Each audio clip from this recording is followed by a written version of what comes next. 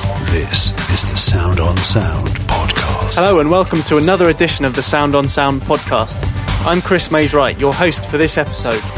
June has been a busy month for us. We were down at the London International Music Show at the beginning of the month, where we were media sponsors of the sound recording technology part of the show. LIMS was a real success. According to organised statistics, over 25,000 people attended over the 4 days of the show. Sound on Sound had seminar rooms, where the editorial team were demonstrating everything from sound design to recording vocals, as well as setting up a PA and bedroom recording. The show was so popular that dates for next year's show have already been confirmed, so be sure to keep the 11th to the 14th of June 2009 free, so you can make it down to XL. Soon after the London show, myself and our cameraman / marketing manager Andy Brooks flew out to Nashville in the United States for the Summer NAMM show, a much smaller event than the Winter NAMM that takes place in California in January. While we were at the show, we checked out the latest offerings from exhibitors and made some videos which you can view by visiting the SOS news pages at soundonsound.com/news. For this month's podcast, I'll bring you a condensed version of what we found. To start with, I spoke to Dan Zimbelman from API, who have launched a new brand called Arsenal Audio. I started by asking Dan why they launched it. Well, we wanted to launch a new brand for Arsenal Audio because with API, we have a very distinct footprint. We use the API proprietary 2520 op amp, the API transformer. We feel like we're caretakers of a great brand that was started in 1967. And we want to preserve the sound, the tonal quality, the integrity of the product as much as a human being could possibly do today. Having said that, we have a lot of technology that we either own, we've acquired, our engineers have fantastic ideas that don't necessarily conform to that API footprint. We have three products in the initial offering. We have the R24 equalizer. This is a dual-channel 4-band equalizer. It's based on a company that was around in the 70s called APSI. It was a bit of a spin-off of API. It's a fantastic quality equalizer with a pedigree. We also have another version. The 500 series format's become really popular. We have the V14, which is a single-channel 4-band equalizer, same as the R24. Then we have the R20 dual-channel mic pre. This mic pre is a very high quality, very clear, transparent signal path. It's based around that chip from that corporation, which we have a lot of respect for. So it's a new design. It's our engineers' design. It's called the R20 dual channel mic pre. This is the Sound on Sound Podcast. Dan Zimbelman there from API. Back in 2007, we came across an innovative new MIDI controller called the Axis 64 by See-Through Music. Instead of having traditional keys like a piano, the Axis uses hexagonal buttons arranged in such a way that you can play chords with just one or two fingers. See-Through have launched a new, smaller model called the Axis 49, which Jacqueline Candeloff from the company talks to me about. Basically, it's a MIDI controller with a very cool new layout of notes, which is very logical and surprisingly easy to learn, even though it looks a bit unconventional, perhaps. Yes. Yeah. So essentially, you've got notes on the different buttons, and how do they work in relation to each other? Well, basically, it's the same as the Axis 64, where anywhere on the keyboard, the note above is a fifth. Right. Up and to the right is a major third. And up and to the left is a minor third. Okay. You have to just think about shapes. A right-facing triangle gives you a major chord, and a left-facing triangle gives you a minor chord. So once you've learnt the shape of any chord or scale, it's the same in any key.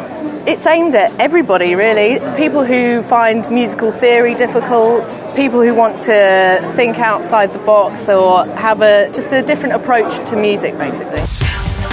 This is the Sound on Sound Podcast. You can find out more about the Axis 49 by visiting See-Through Music's website. If you're listening to the enhanced podcast, just click on the link on the bottom of the page now. Elsewhere at the Summer NAMM show, Alesis had a useful new line mixer on display on their stand. Here's Felix to tell you more. We have the Multimix 8 line by Alesis.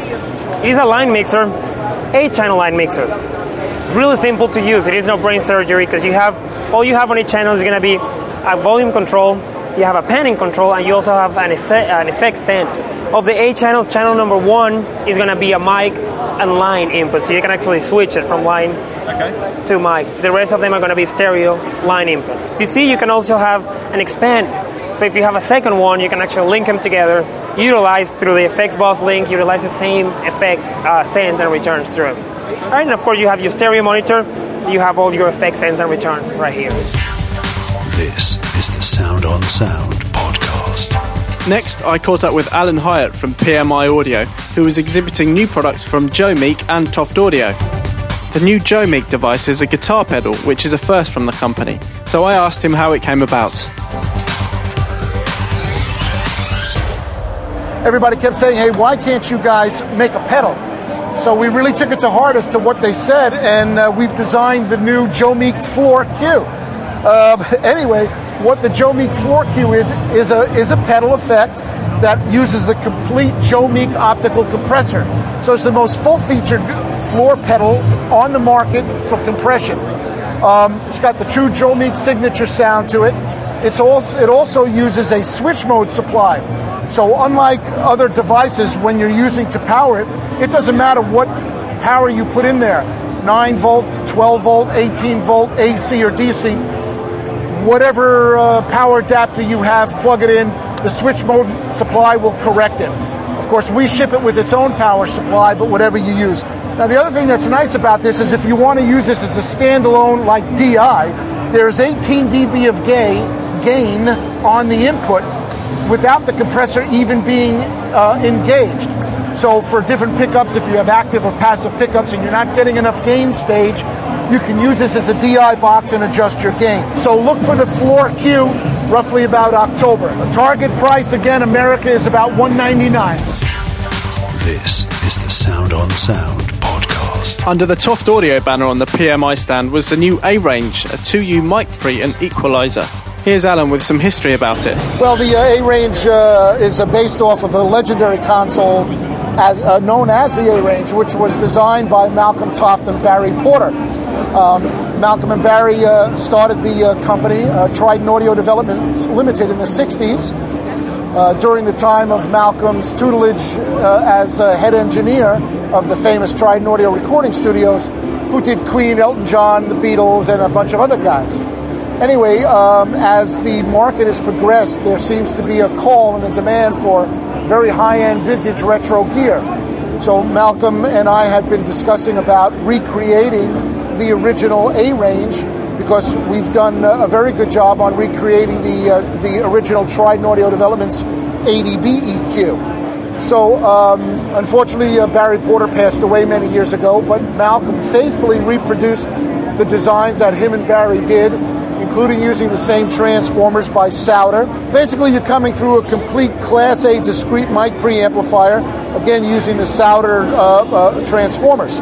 From there, you have each channel has a 4-band EQ with selectable high and low pass filters, and each one also selects between 4 different frequencies that you can cut and or boost with the fader control.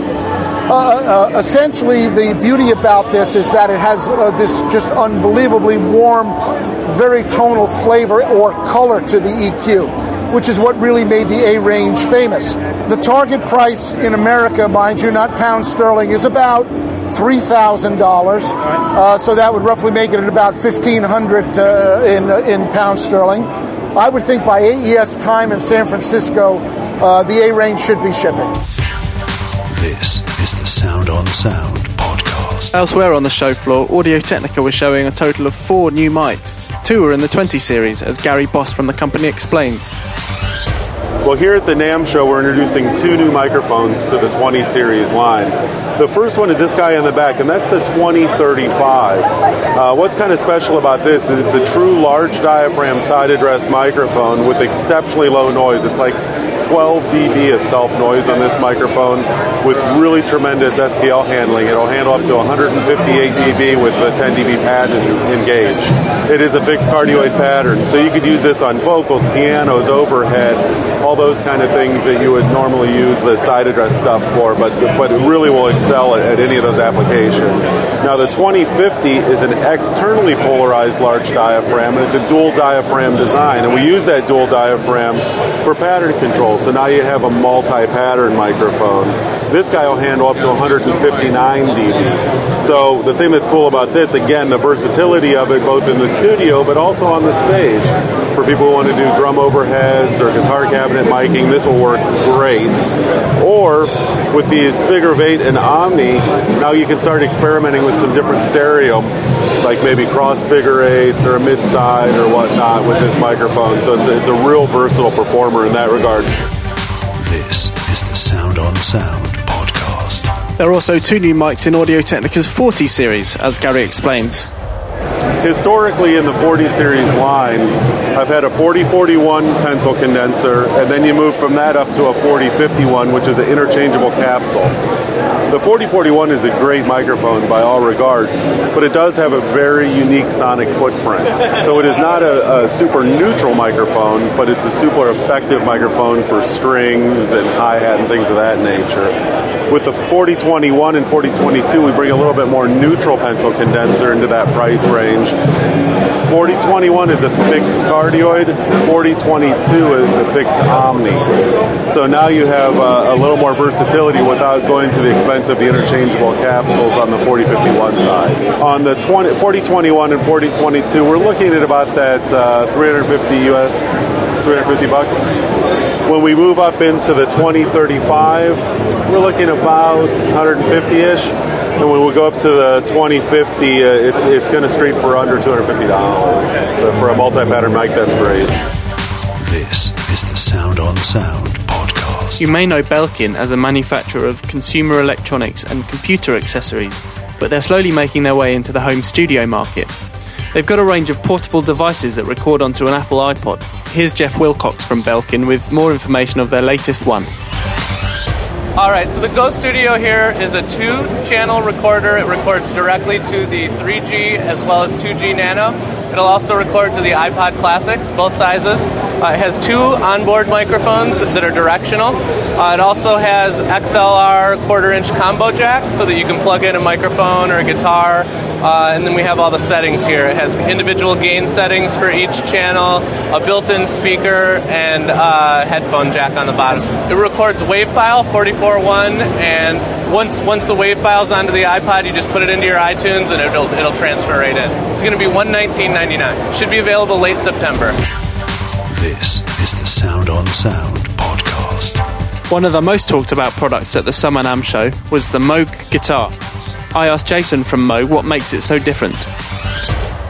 What makes it so different is there are pickups that are our patented design that are able to give energy to the strings and able to take away energy from the strings. So that's the big leap in technology that we're working with. First off, it's just a beautiful guitar in its own right. You know, it's just we wanted to introduce this guitar with the utmost quality and you know, just a great playing guitar, something that somebody could play as their main axe, you know, and just utilize. We have some power coming into this pedal. This pedal then sends the power through this 5-pin XLR, and that goes into the electronics of the instrument. And the reason we do that is because we also have control voltage happening between the pedal and the guitar. Okay. So we're able to move things around inside in a very analog and organic way. On the output of the pedal is just a conventional 1/4-inch And jack. it's mono? It's mono. It's mono. And you just plug that straight into your amp? Yeah. This is the Sound on Sound podcast. For more information, check out the news pages of Sound on Sound at soundonsound.com/news. Elsewhere, Neumann have announced a new mic in their TLM range of solid-state condenser microphones. Here's Rob Blumenrader from Sennheiser with more. Neumann's pleased to announce the TLM67. The TLM67 is our newest addition to the TLM family. It's a multi-pattern microphone. It has the same feature set as the U87 and utilizes the K67 capsule. This is a bit of a throwback for Neumann. The composition of the microphone and the coloring gives it that retro look. We also are paying homage to the founder, Jörg Neumann, with a commemorative coin on the front that says, since 1928, Neumann is celebrating our 80th year in business. The TLM67 is now currently shipping, and retail price for the Set Z version with the shock mount is just over $3,800. This is the Sound on Sound podcast.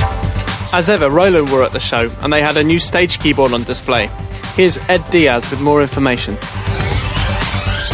We made a keyboard now for our live performers that maybe don't necessarily use a sequencer or a sampler on stage. This is something that's really great. They just want good sounds.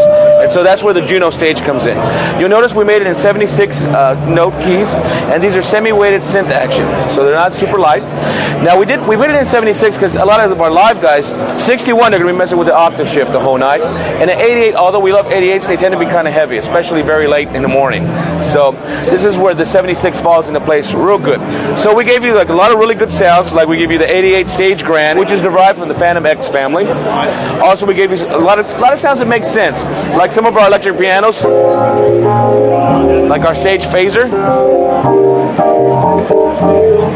So kind of sounds that are useful for stage performers, right? Yeah, for stage performer, because a lot of times what we're going to play on stage, we're going to play pianos, we're going to play electric pianos, we're going to play Hammonds, a couple of leads, some good horns. So that's what we tried to put in here for you. Now the real nice thing about this is on board we got a lot of great sounds, but then also we have spots for 2 SRX expansion boards in here. So if you want to, there's currently 12 available. You have rooms to put 2 more in there. So you can go ahead and fine-tune this keyboard for whatever your genre that you're playing is. So that's something that's wonderful. Other sounds that I love is, of course, clavs.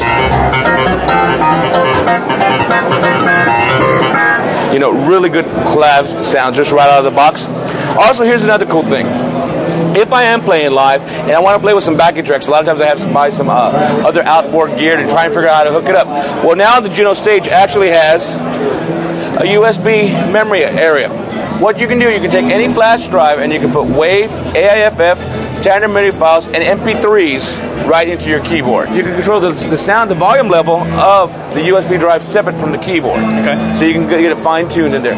Also, if maybe you lost your USB like I tend to do, from all the travel, we actually have an external input right on top, which will take an 1/8-inch stereo, so you can put any MP3 type player in here and it'll work perfectly. So that's something that's wonderful as well. So right out of the box, you got some real nice ways to go. Also, we have a Neutrik input, so you can't have a microphone. So if I go ahead and use my microphone, test, 1, 2, I can go ahead and have a microphone. So playing live, I can do that. The next question is for our live guys are going, well, you have a microphone, does it have a vocoder? I know that always comes up. And although vocoder isn't necessarily a necessity for a gig, it's just fun to have. And the answer is yes, we have a vocoder in here, so we can go test.